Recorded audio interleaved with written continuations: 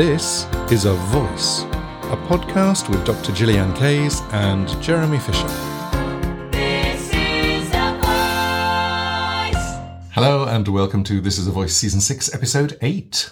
The podcast where we get vocal about voice. I'm Jeremy Fisher. And I'm Dr. Gillian Kayes. Okay, so today we mentioned in Episode 7 the 5 Days to Better Singing Teaching course, and we want to sort of expand a bit on that because people have been asking us about it. I think the first thing I want us to talk about is why we decided to transfer our 5-day online singing teacher training to a self-guided course. Why did we do that? This is because we've run this course for a couple of years, in fact, since the beginning of the pandemic. Yeah. We ran it live online, and what we found as people went back to work, as the pandemic situation started to change, started to die down, if it has died down, what we found was that people got more involved in the work that they were doing, and they couldn't commit to 2 hours a day, 5 days in a row. And so we decided to put it online so that it is now a self-guided course. And the funny thing was, then people said, but we miss the live with you. People want the face-to-face. It's really important. It is. And so we've done a bolt-on that you can add on, which gives you live time with us. And you can talk about your voice or your singing teaching or your students or, going through the course. If there are any questions for you, we've added that on as well. And there's another aspect, which is the community. I mean, what was so wonderful and very precious about, which is an odd thing to say, re the pandemic, but it was very precious about those times that we were able to have, with 20 people in the room, the Zoom room. We ran it 5 or 6 times, didn't we? More, I think, yes. In the first 18 months, was that sense of community and collegiality. And people really felt very nurtured in that space, which was important. One of the things that I think we do really well is we get a group of disparate people together, a group of people who have completely different backgrounds, but they all have the goal of being better singing teachers, of supporting their students more. And what they find is that they're in a community where people are very positive and empowered and empowering. And it's a very powerful situation to be in, where you suddenly find that you have colleagues and friends who support you rather than the colleagues and friends who try and undermine you. I mean, I think plus, what can happen when you have face-to-face and you've got a group of people is that if you know how to help them share their ideas, which is something that we are really very good at, then you learn from each other. Yeah. And for that reason, with this course, because it is self-guided, we also set up a special platform on our Circle.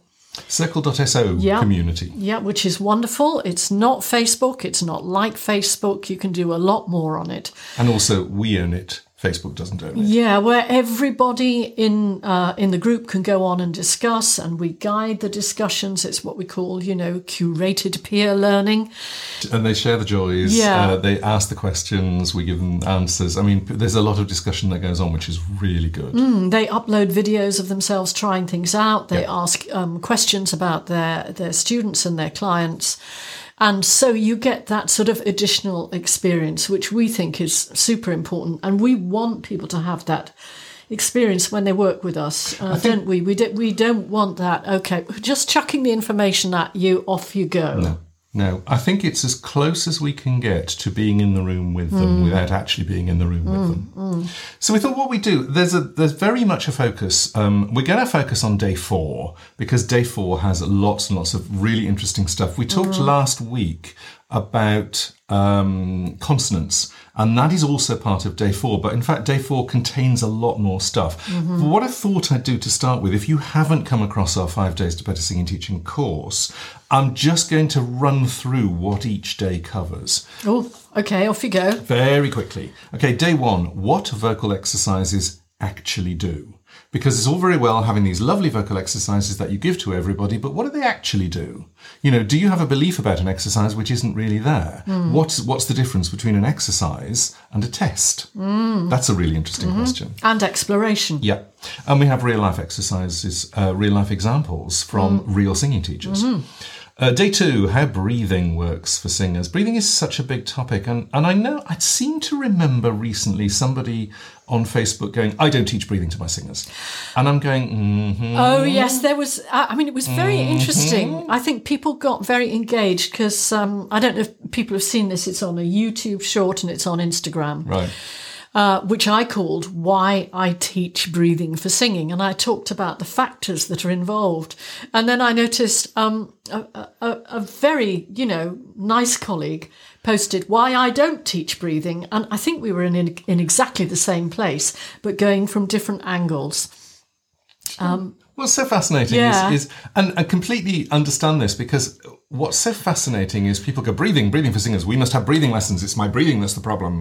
We must do breathing. Mm-hmm. And I'm going, don't do breathing without singing. Don't do breathing without phonating. Yeah, and also teaching it in a prescribed way can be problematic. So if you haven't seen that short, go and check it out. It's like, this is the way to breathe. As far as I'm concerned, there is never the way to do anything, because everything that you do has to lead to the context that you're in. We talk about context a lot. So we in that part of the course, we're banging on already. That's all right. In that part of the course, we guide you to the understanding of how the respiratory mechanism works and the different options, and then also get you to explore different ways of your students how to manage patterns in breathing, because in singing, it's all about patterns. It really is. Yeah. Breath management, timing, patterns, how you control breathing, all of that stuff is covered in Day 2.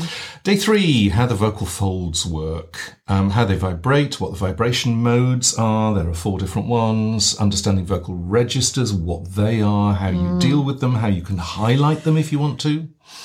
And we analyze industry performances. So we actually take the performances, the people who are out there doing it, we take their videos and we start to analyze what they do. So if you are someone who's always been bemused by the whole register conversation, and let's face it, it can be very contentious, and maybe the head, chest, mix, middle thing, I think you'd find this day super useful. Day 4, which we're going to come to in a moment, is all about resonance. So we're talking resonance shapes, we're talking tongue positions, we're talking vowels and consonants. Mapping your tongue positions, finding how vowels and consonants work on you, on your voice, in your throat, as it were. And then we've also got examples of an MRI video. So you can actually see what the tongue and the soft palate are doing. I have to tell you, when people see what the soft palate does when you're doing different consonants, it is mind-blowing. Love that bit. Yeah, there's lots of myths about the soft palate. Do we want to talk more about that, or are we leaving In a moment. Okay, Jeremy, can I just say to them, we're talking about Day 1, Day 2. You will not be sitting there for the whole day doing your self-guided work. I mean, you can if that's what you've done. You can if you want to. Roughly how long is each video? Whole of each day is 2 hours plus, and everything is broken down into videos between, I think, 3 and 20 minutes. So you can drop in, drop out. Also, you don't need to complete everything in 5 days. The point is, we called it the 5-day course because that's what it was. And each day is distinct from the previous one. But if you want to spend a week doing Day 1, you absolutely can. Absolutely. And anyway, it's a snappy title, isn't it? Yeah, it's great.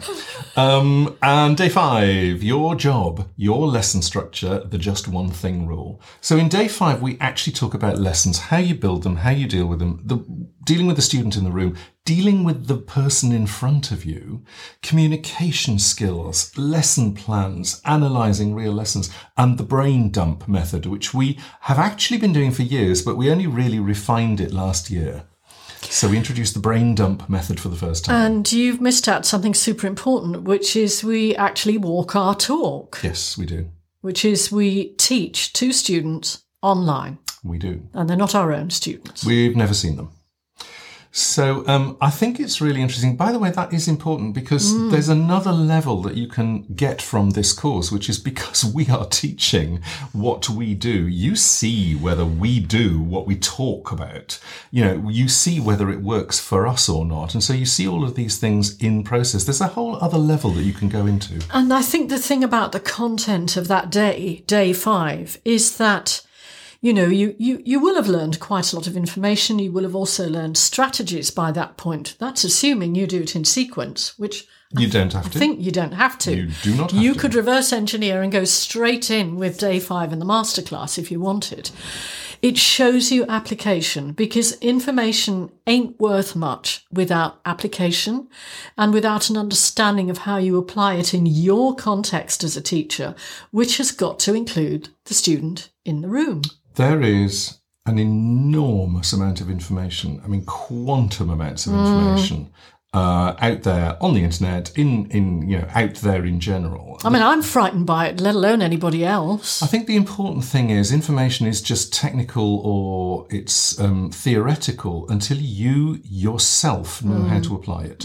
You yourself know what to do with it. And I think this is a very interesting thing. And I'm so pleased that education in general is going in this direction, because I was reading just yesterday about the difference between, if you like, academia and the sort of what used to be called in my youth, what used to be called the technical colleges, where you learnt to go and, I don't know, strip a car or do woodwork or become carpenters. And they or weren't as whatever. good as the grammar schools. That was the whole thing, is that Yeah. the grammar school, if you like, was the whole academia route. And the thing about academia is that it is important, it is interesting, it's fascinating, but academia's purpose is not to make things practical. It doesn't really occur in academia. The whole point of academia is to get you to do more academia. And to build theory. Yes. So what we're talking about here, there's this nice term, isn't there? There's declarative knowledge, I know these things, and there's procedural knowledge, I know how to carry it out. And guess which one is the most useful to us as singing teachers? As teachers, absolutely. Otherwise, what you do is you just share a whole load of theory with your student and they go out of the room going, wow, you know so much. I have no idea what to do. And we've seen some lovely, well-meaning teachers who've worked very hard to gather that information, and then Absolutely. they give it to their students. Anyway, I'm going to climb down off my high horse and talk about day 4, because there's so much in day 4 that we want to talk about. Tongue positions, vowels in particular. We talked about consonants last week, and we talked about consonants and tongue twisters 3 episodes ago. Let's talk about vowels. What's a vowel?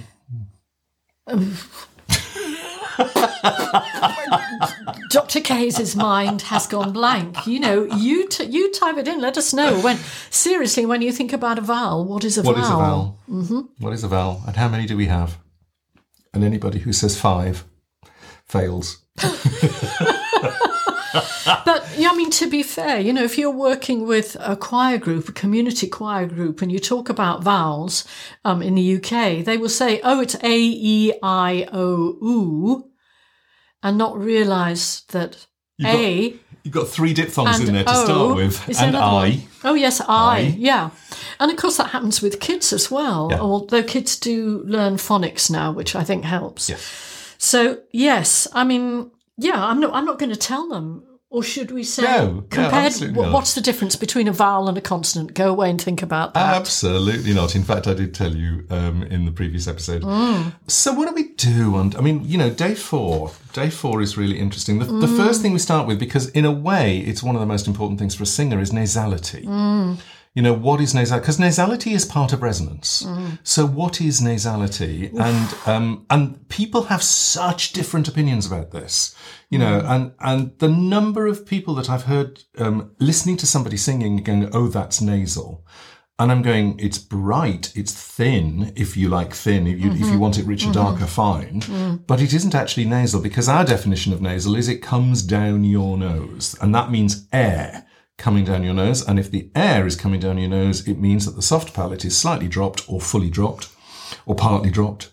And therefore, there is literally air going into your nose. And it's so easy to test. I mean, we did an entire DVD on nasality in the soft palate. Yeah, and In the learning lounge. I don't really want to keep back referring to other podcasts, but we did, when we came back from PVOC, we talked about the newest research into nasality. And, if you're interested to know what it is and isn't and what the new research is, then go check it out. So fascinating. We'll put it in the show notes, which episode. Yeah. So what does it want to say about it, one of the things that Jeremy? we do on the fourth day, on day 4, is to separate between the sound of nasality and the sound of forward tone. And if you have any form of classical training or are involved in the classical solo world, opera world, chorus world, whatever, forward tone is a sort of big holy grail. You know, we need the tone to come forward. We need it to be dark and rich, but we also need it to be forward. And ultimately, it's one of those phrases that everybody uses, but you go, what does it actually mean? You know, what does forward tone actually mean? So we do share that with you. Yeah, and then we start talking about the tongue, because one of the clues is that it is the tongue mostly that makes the vowels. Otherwise, ventriloquism wouldn't work, would it? We demonstrated that Yeah. beautifully last week Yep. in season 6 episode. You wouldn't be able to 6. make all the vowels without moving your lips unless the tongue was the main player. Yep. And that sometimes means for singers getting rid of tongue root tension. Yes. And that's something that is often misunderstood. You know, where is the tongue root? Is it at the back like you see on some diagrams, or is it down here, which is the, I'm putting my thumb under my chin, everybody, which is the functional root of the tongue, and understanding about that. And then starting to look at how the tongue helps shape the vowels. And we help you navigate through. A lot of people dread the vowel quadrilateral. They look at it and they go, yeah, but what does that mean? Well, we show you how to place that alongside your mouth and understand. And it's an enormously helpful tool, It really actually. is. If you've never come across the vowel quadrilateral or the vowel box before, It's a phonetic thing. It's a phonetic language indicator, if you like. And it's basically, if you think of a little square, but then you put the top line longer, so it becomes it's not a parallelogram, it's a trapezoid. It's a trapezium. Yes, the vowel trapezium it's sometimes Okay, great. called. And on it are lines that tell you, they sort of, I'm going to say bisect the mouth, but it's more than that. They cut the mouth up into sections, the mouth space up into sections, and then it depends, and I'm going to quote, where you put your vowel, where it goes on the chart, or vice versa. And as singers, we often will experience that as placement. We will experience things as more forward and more back, which is actually mostly to do with the tongue position. And then we're also looking at, is the tongue close to the roof of the mouth, or is it far away from the roof of the mouth? Do you know what's so interesting is that I do find in general that people have, when they sing, people have a sort of tongue position that's like a default position. And it depends if they've had training, it depends if they've, in whatever genre, it depends if they have a good ear and they imitate people. But you usually have a sort of default tongue position, and that can work very well for the genres that you're in. But the moment you start to change genres or change styles, you may need to change that default tongue position, and it is absolutely fascinating when you do that. I think it can also depend on how you use your tongue in your habitual speech. Things like accents and dialects often have tongue positions that are part of that. And in some cases, when you move into singing a particular genre, you may need to change that. Do you know what I think is so fascinating is that everyone speaks in an accent. Yeah. There are no wrong vowels, Everyone. people. There are just the vowels that you use. When it becomes, this is a really interesting one, and we don't tend to use right and wrong that much because, like I usually say, it's contextual. But what we do say is appropriate and inappropriate. And what you can find is that the vowels that the vowel shapes and resonance shapes that you use in your speaking voice, in your ordinary everyday speaking, may not work for whatever genre that you're singing in. And I think it's really interesting. Getting people, one of the exercises that we do is this reverse engineering, where you get someone to sing in their usual genre, and then you get them to hold the resonating shape that they're using and then speak as if it was normal. And It vice is versa. so revealing. Yes. If you're not really very aware of what's going on, it can be quite tricky to work out what shapes you're holding. And this is such a great exercise to discover what it is that you do when you sing or when you speak. So discovery. And we also show them the power of the bead, bood, board, bard sequence. Where you are surrounding the vowel with the same consonant each time, so you can really just be working with the tongue. And that's very helpful as well, because usually when we're singing words, we will have a vowel in the middle of the syllable. Or sometimes it might be at the beginning, but we have a mix of vowels and consonants. So if we want to process that learning about tongue positions for vowels and how we feel the placement, we need to use words. Can I I hope that made sense. It did. Can I do a quick shout out for false vowels? Because we talk about false vowels in the breakout session that I do on day 4. W, Y, and R. So when, yes, and red. And what was so interesting is that completely, it's almost by accident, when we did the ventriloquism episode, which was season 6, episode 6. 3 episodes away. 2 episodes. 2? 2 Okay. episodes away, yeah. Season 6, episode 6. And one of the things that we discovered when I was doing the ventriloquism version of Creep, I knew about the B's and the M's because they are bilabial, they use both lips and you can't move your lips, so they are known problems. But the first word I had to sing was when. And the thing about a W is it's also a bilabial consonant in that you need to move both lips, but they don't close. And so the difficulty with a W is that it can close down the exit, if you like, the front of the mouth. And when you're singing a W, that closure becomes more obvious. It's much less obvious when you speak because it happens faster. When you're singing, you often have to sustain something like that, at least for a bit. And so we talk about false vowels because they are classed as consonants, but because there's not a complete closure anywhere, you can replace them as a singer with a different vowel, and that makes them much easier to sing and much easier to sustain the pitch. The number of times I've heard singers do where, and they underpitch the W. They scoop, yeah. Yeah, the scooping. And sometimes, in some styles, scooping is fine, and in some it isn't. But they underpitch the W because of that closure. If you replace the W with a double O, ooh, en, it's much easier to pitch. It is also what I ended up doing as a ventriloquist because I could not move my lips.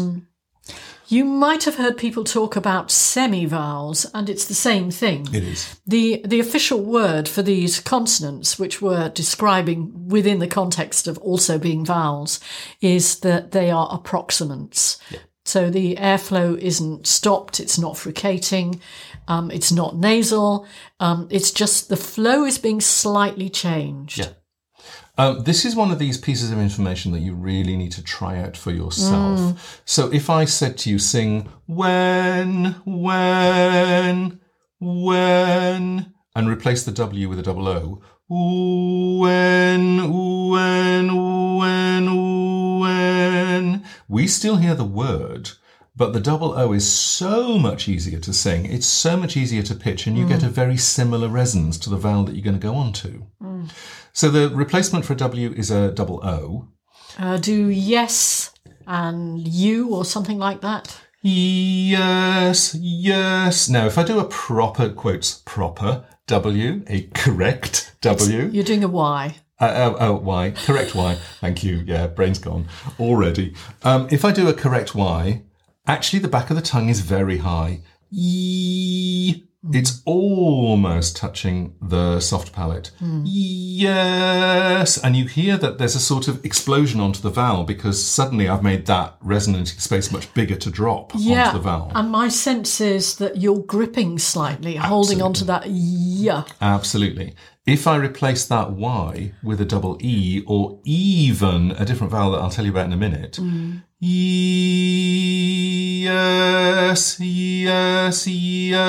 you still hear the word yes, but my double E and the air vowel that I then go on to match much better. So I don't have a little sort of push explosion. I don't have that sense of tightness. It's much easier to pitch higher. And they match so much better. And also it's to do with context again, isn't it? You know, that because we know that word, if we're an English language speaker, we're likely to process it still as a Y. Yes. What about... Hang on, before we go on, there is another possibility, which is actually the one I use. A double E, a proper double E, really for me is too tight, and that's because I have quite a narrow dental arch and quite a big tongue, so it's quite a problem to fit all of that in. Especially on high notes. Especially on high notes. So what I end up with is almost the same tightness that I have on a proper Y, which is yes. I definitely do not want to do that. There, dear. So one of the things that I do is I go to a sort of I vowel, as in kit. I'd manoeuvre it a tiny bit. If I do you the difference with the word yes, the first one I'm going to replace with an E vowel, double E, and the second one I'm going to replace with a sort of slightly bright I vowel. I think you'll hear the difference. Yes, yes, and yes, yes. Now, it probably still sounds like an E vowel out there, but I am very definitely doing I. It's warmer. I have so much more space. I have so much more space. It's so much easier. I have so much less back pressure because of the tightness of the tongue. Yeah. When I do an I vowel, I have all the space I need. Are we going to do the other one? R. We're going to do like maybe red. Red. And, Red. Okay, if I do a proper R, correct R, there's actually a lot of tightness in the tongue. There's also something going on at the back as well. All of which, again, interrupts the airflow in a way as a singer you don't really want. Yeah. And we're not talking about tapping or trilling here. No. We're doing a kind of a more mainstream British English. Yeah. Red. Yeah, red. If I change the R to an red, it's much, much easier to do. Again, so much easier to pitch, much easier to pitch higher. I don't have the feeling that something is tightening in there. I still get a very similar airflow between the consonant and the vowel. I get a very similar resonating space. So much easier. Try it out. If you haven't come across this before, it will make such a difference to the way you sing. Just those three consonants. Go off and target those consonants in songs you're working on or songs you're teaching or songs you're choir leading and see what you come up with. Yes. Good. Are we done? I think we're probably done. I think that actually. was plenty. Yeah. If we have whetted your appetite in any way, we will put the link to the 5 days to better singing teaching in the show notes so that you can go and check it out. And drop us a line if you've got any questions. Yes. So we will see you next time. Bye.